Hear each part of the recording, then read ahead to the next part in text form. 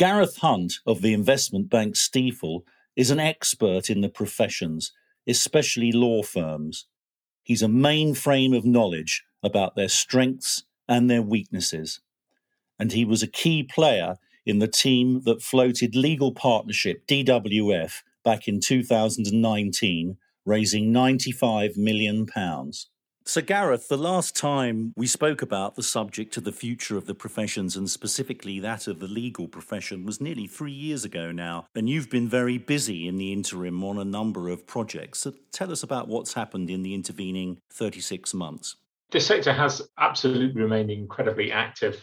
I think the volume of capital has continued to grow.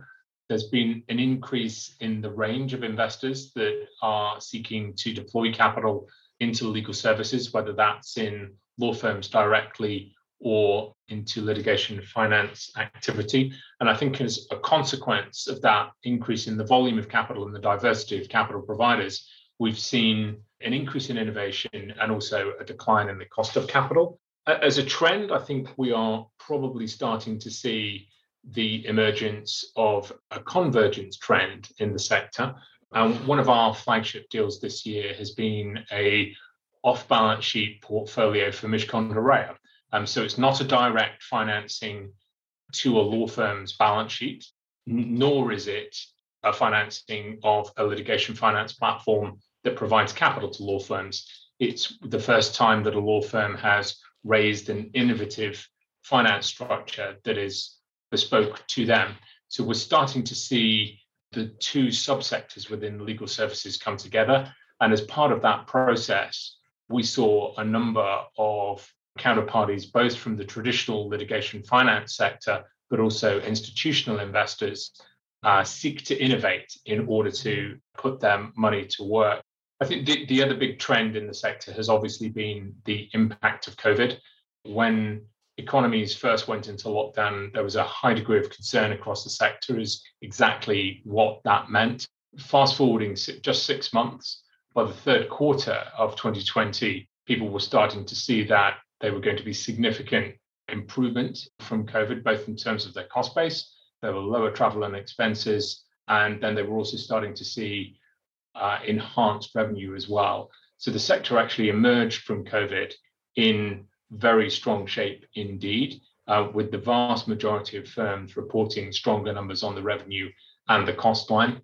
As a consequence of that, we saw share prices outperform. And everybody knows that equity indices have been rising very sharply from the March 2020 low. Law firm and litigation finance share prices have been outperforming those sharply rising indexes. And as a consequence, that has only added fuel to the interest that we'd seen in the sector before the crisis hit. Now, I remember when we first spoke about this, you gave me that extraordinary 400-page document that you'd researched, which looked back at a decade of financials. And you said the industry is optically very, very attractive with an amazing revenue profile. If you take the largest 40 firms over a 5-year period, only one hadn't grown, despite the huge scale of the magic circle. And the margin of around 31, 32, 33% or so was just the same year in, year out. So would you have said that it's actually a brighter outlook for them now than it was 3 years ago? And if it is, why is it necessary for some of them to go to the public markets for capital? What's still holding them back with the partnership model? That's certainly what we're hearing. That report that we produce is based upon filings that the major law firms make publicly to Companies House, and the accounts that relate to the period over COVID won't be available until the start of 2022. But what we're anecdotally hearing is that when those numbers are publicly reported, they'll be very strong. And it's certainly the case that in the period preceding COVID, numbers had remained very strong indeed. So the industry has continued to grow its top line revenues and continued to generate very strong margins. That has been substantially improved during COVID, given travel and expenses costs, which were not insignificant for the average law firm, have obviously fallen away. And that sector adapted incredibly well to home working. Obviously, the vast majority of their workforce are able to do their jobs at home, and they adapted to that. In terms of why companies would, given that the strength of their financial performance, why they would contemplate coming to capital, I think there are a number of reasons, and if anything, they've got slightly stronger. I think the first is that COVID has shown a number of law firms that it is well worthwhile investing in technology. If the new normal is going to be 3 days in the office, 2 days at home, or some combination like that, then they will need stronger and more robust systems in order to live in that new reality. So I think there's definitely a need for primary capital to invest in businesses, and particularly on the technology side. I think the second driver is lifestyle and generational change. And I think that question, which has been perennial in the sector now for a number of years, is to do all of our associates really want to become full equity partners with everything that entails? Or does this younger cohort perhaps want a slightly different lifestyle? And those sorts of questions, what world do we go back to after COVID, have only become more pertinent. And publicly listing absolutely facilitates that. Rather than it being a be all or end all, I've got to make equity partner. If you're publicly listed, you have access to share options, and you can give some portion of value to people who perhaps want to remain as senior associates and don't want to go through to full equity partnership. So it gives a degree of flexibility that perhaps a number of their cohorts are thinking out loud about more than they were prior to the pandemic.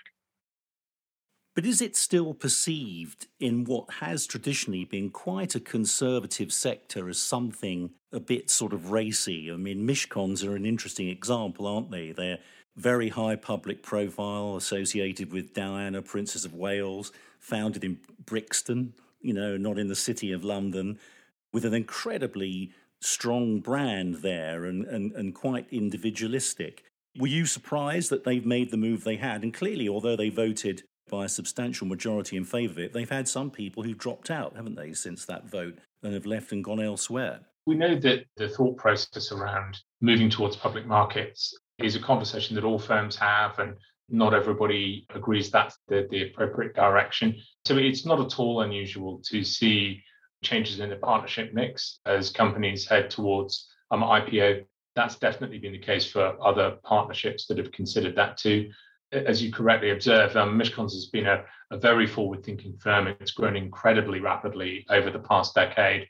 And as we know from their incredibly high-profile court victories, they are constantly out there setting the trail. They're a trailblazing law firm. So it's not surprising to see them towards the front of this curve.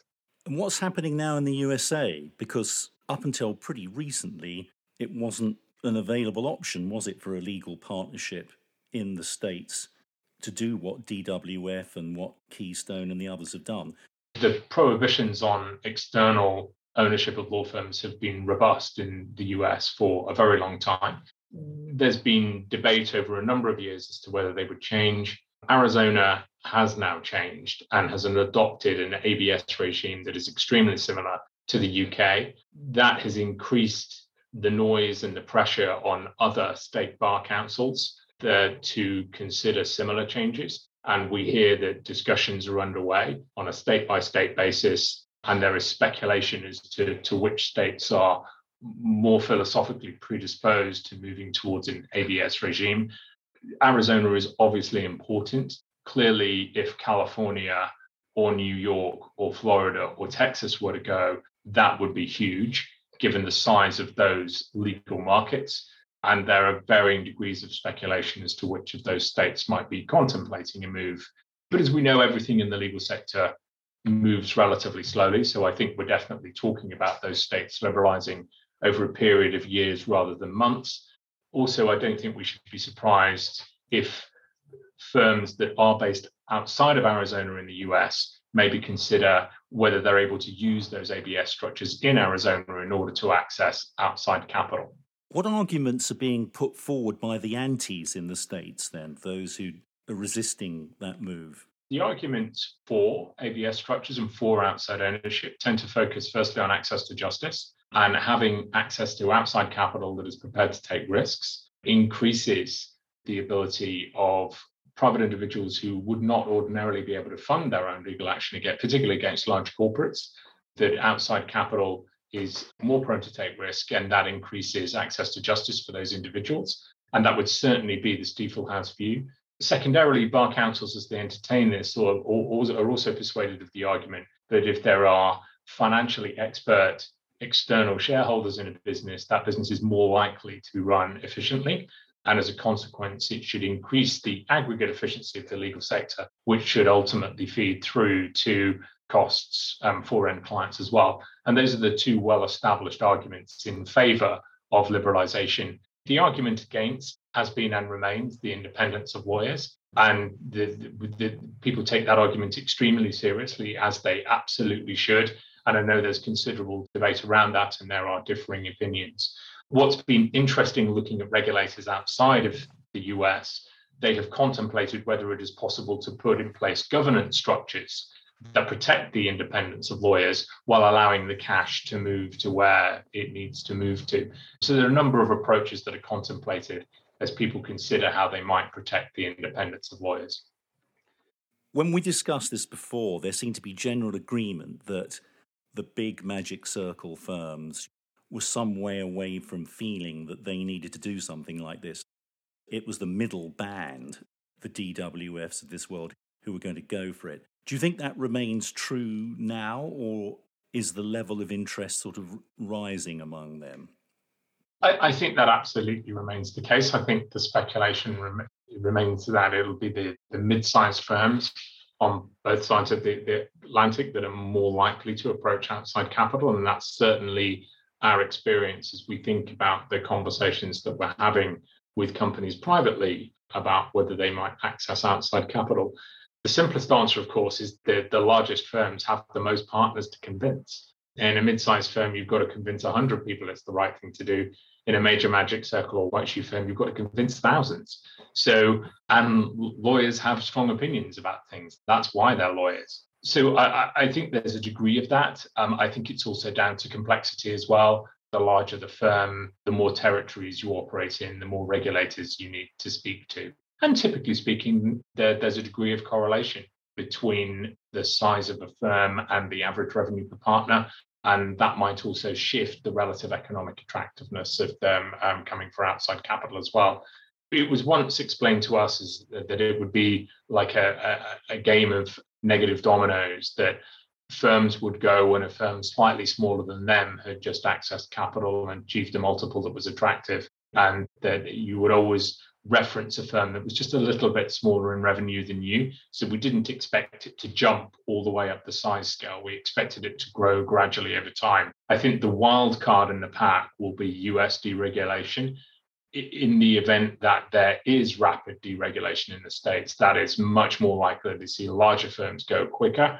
And I think that could be the game-changing event. But to be clear, right here, right now, there's no visibility of that happening imminently. Finally, you worked for some time on the DWF deal. What were the most challenging aspects of that? You got it away successfully in the end, but I remember when we spoke about it, you had to go into very great detail because you were treading new ground. It was something that as an organisation filled with lawyers they weren't familiar with. What did you as a banker find the most challenging aspects of it? Capital markets partly value companies intrinsically based upon the forecast of future cash flows, and they partly value them on comparison. What is this like and how is that company valued? And for a law firm of DWF scale, there was nothing that was comparable. It was significantly larger. It was the first company to attempt a UK main list, and it was the first international firm to list. So there was nothing like it on international markets. So it was very clear how that business had performed over a number of years. What was less clear is how do we compare this to other stocks that are listed, because there was nothing like that. So I think that was challenge number one, is to help the market develop a conceptual framework for that business. I think the second challenge related to the international footprint and getting UKLA and subsequently UK public market investors comfortable that they had control of the territories like France and Germany, where governance layers were put in place to defend the independence of lawyers, but the headquarters in London was able to take the cash flows or its share of the cash flows at the end of the year. So getting people comfortable with the organizational structure that was compliant on a regional basis wasn't challenging. It just required a lot of work. And what about Brexit? How's that changed everything? It's really difficult to disaggregate one effect from another. I would say the biggest single impact on the sector that we're aware of over the last 24 months has been COVID. COVID has structurally changed their working practices. I don't think there's any question about that. And that has very clear consequence for their cost bases, but also for how they manage their staff and the lifestyle they offer their staff. We probably hear people talk about COVID effects at least 10 times or 15 times more frequently than they mention Brexit.